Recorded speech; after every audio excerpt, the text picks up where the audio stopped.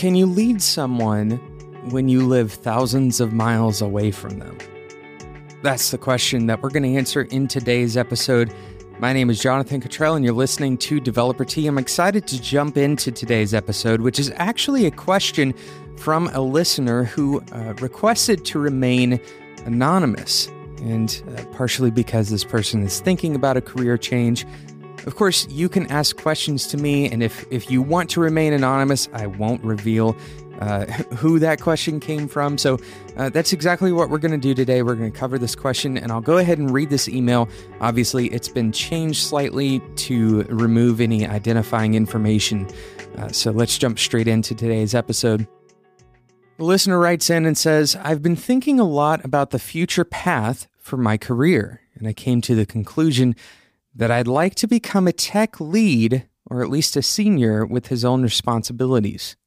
That includes mentoring and personal care of my coworkers, and especially juniors and trainees. The concept of remote positions, or even completely remote and distributed teams and companies, seems to be quite strong in the development industry, but I can't grasp how a personal culture, and especially a personal mentoring, or things like pair programming and stand-up meetings, might work in a remote scenario. That's most likely because I never had any direct contact to a distributed software company or talked to anyone who was employed remotely full-time. So here's my question. Is it even reasonable or feasible to plan to be remote, to interview for remote positions with my career plan? One company even explicitly offered me a home office as the day-to-day default when offering me a product tech lead position, but I don't see how this would work out. This cannot be working only via Slack and Skype and phone, can it? I know you've talked about remote work before, so I hope you can find some enlightening words for me. Thanks in advance. Signed, Anonymous. Well, first of all, let me start by saying you have your head in the right place. Personal involvement with the people you are leading is incredibly important. And having empathy and respect for the relationships themselves, that's where leadership begins. Servant leadership isn't just a buzzword. It's how leadership works. It's what leadership really is. So now let's talk about some of the questions more in depth and discuss scenarios where remote work could work out for leadership. And that's really the first answer. I'll go ahead and ruin the rest of the podcast. If you're hanging on a thread here wondering, can I be a leader and be remote? The answer is yes, it is possible. There are definitely teams that have remote leadership. And on top of that, there are teams that are 100% distributed, 100% remote. There are companies that are 100% remote. So we're going to talk about some of this stuff, but I want to dive into a few of the things that you mentioned in this question. The first thing that you mentioned, software development is one of the most remote inviting industries in the world, and that's for a few reasons. Obviously, talent is distributed worldwide. There are people all over the world who have talent as software developers. Thus, the hiring pool is necessarily worldwide. If you're looking to build a team of people who are truly talented, then opening up your possibilities to the whole world, or at least to an entire country, for example, that can greatly increase the quality of the workers that you have on your team. Finding talent, especially if you're looking for specialists rather than generalists, finding that talent is much more likely, you're much more likely to find a fit if you select from the worldwide or even a nationwide audience. In many cases, it is directly more cost-effective to hire someone remotely than it is to hire them and also pay for them to move. And there's a lot of reasons for this. Some of them have to do with cost of living. Some of them have to do with the actual relocation costs. A lot of times, people are going to be willing to take a different salary if they can stay where they are. There's a lot of reasons for this. For example, you may not want to uproot your entire family. If you have a family and you find a job in a different city, well, moving your family to a different city can be an emotionally and financially stressful process. But if you can stay where you are, that can be hugely beneficial to your family life. Of course, friends and culture make a huge difference on these metrics as well. So there's a lot of reasons why people personally want to stay where they are, even if they find a job in a different city. And that can make it financially beneficial for the companies that are hiring remote. And transferring the work itself, right, the actual code, it's nearly instantaneous, right? That's part of the reason why software development is one of the most remote inviting industries in the world, because transferring the work from one person to another, you don't have to wait on it to ship across the country because the transferring is all done digitally. So it's incredibly powerful because this type of work lends itself to distributed companies because the work itself is distributed, right? So it makes sense that software development would be distributed. Now, if leadership is primarily a personal and relational endeavor, how can one be a leader when working in isolation? This is really kind of the email summed up, right? If leadership is primarily a relational thing, if it is primarily how I can get to know you as an associate developer, then how can I do that? How can I develop good relationships, deep relationships remotely? Well, first we have to start by identifying the fact that there are many different expressions of leadership that you will take on in your career. And there's different times where each of these expressions is going to be more important or more pronounced than the other. So, for example, technical executive leadership. This is the most common type of leadership for lead developers because really all we're talking about here is actually reviewing code and developing the standards that your team is going to follow, right? Deciding what types of frameworks or what languages you're actually going to use. The actual technical leadership, making decisions, making executive decisions in the technical space, writing and talking about those standards, about those decisions, and justifying why you chose those things. These are all parts of leadership that are not necessarily directly relational, but they may be a large part of your job as a technical leader. And you can absolutely execute these things remotely. There's nothing to keep you from evaluating a tool remotely. Another type of leadership you will encounter, group dynamics leadership. This is when you are leading the structure of a group, managing the interpersonal aspects of, for example, team pairings, pairing 2 or 3 programmers together, or pairing a programmer with a designer, or pairing a front-end programmer with a back-end programmer, putting the right people on a project together, right? And while this requires a pretty extensive knowledge of the personalities of the people on the team, the practice itself is equal parts managerial and relational. So a lot of what you do when you're managing a group, you can do remotely. Another type of leadership that you're going to encounter is principled leadership or leadership by example. This is setting forth ideas that others elect to follow without necessarily developing a personal relationship with them. And this is pretty much never because you don't want to develop the relationship or because it's a hassle, but rather it happens when companies scale. Leadership may not necessarily have a direct relationship with all of the associates in the company, but their examples and the values that they subscribe to, the things that they do, those values will have a cascading effect on the people that they lead. Okay, and you can see this when you have a company that has multiple locations and still has a leader that stays in basically one location.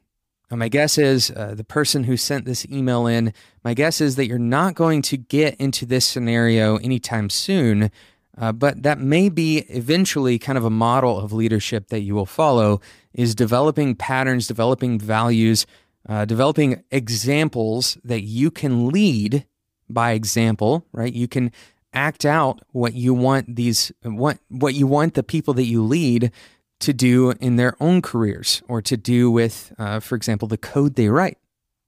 Another type of leadership, and this gets more into the relational leadership that you're talking about, is one-on-one mentoring, right? Mentoring is a huge topic that we can't cover in one episode. Mentoring is not just having a relationship with someone who you think is better at something than you are and having coffee, every other week with them. That's not the totality of mentorship. Mentorship is a much more involved topic than we can cover in a single episode. But one of the most important parts of mentorship is reasonable and predictable access. And we'll talk a little bit more about this later on in today's episode.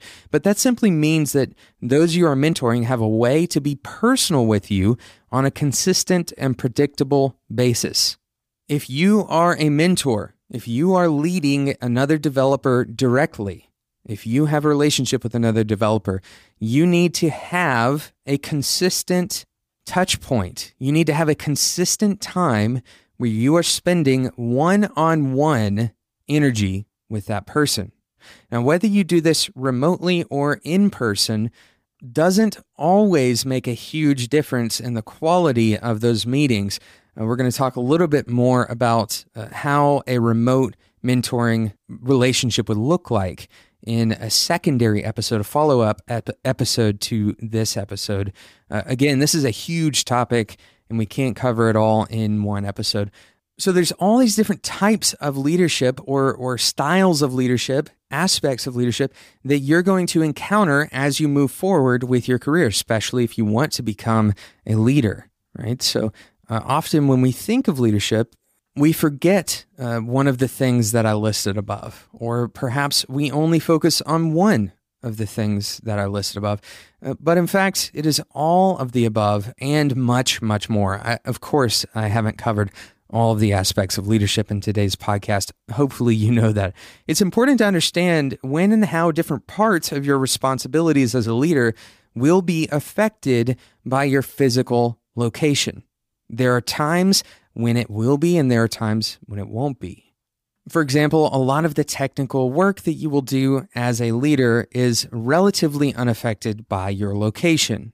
Assuming that you have some kind of cloud-enabled version control system that you and your team use on a regular basis, you probably have access to the code you need, and you can push it to the servers for others to have access.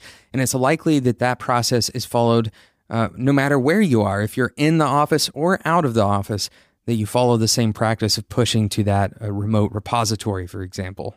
But there definitely are other aspects that can be affected by your location. So I want to cover, when does remote leadership work well? And then in another episode, as a follow-up episode, I'm going to talk about what you need to do to be a great remote leader. I've got some really practical tips that will come in that follow-up episode. But first, let's talk about situations where remote leadership can possibly work. Okay, the first type of situation is if distributed work is already a part of the DNA of your team. Let me say that again. If your team is already distributed, then it makes sense that your leadership is distributed as well, and the team is already primed for this concept. You're going to notice that a lot of this is about psychology. It's about the pre-existing conditions of your team.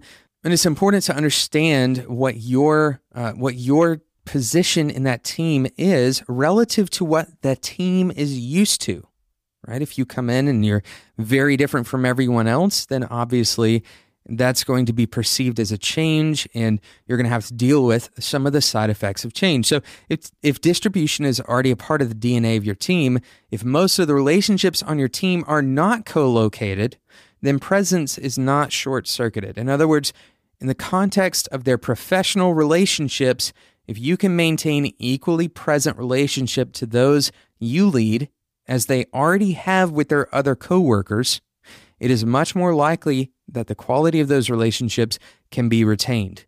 So what are we saying here? Basically, we're saying if you are going to be remote, it's going to be easier if everyone else on the team is also already remote. If you imagine a scenario where everyone else on the team is already co-located and you are the only remote person and you also happen to be their leader, well, that's going to be a little bit more difficult to deal with, most likely. So again, remote leadership works well when distribution is already a part of the DNA of the team.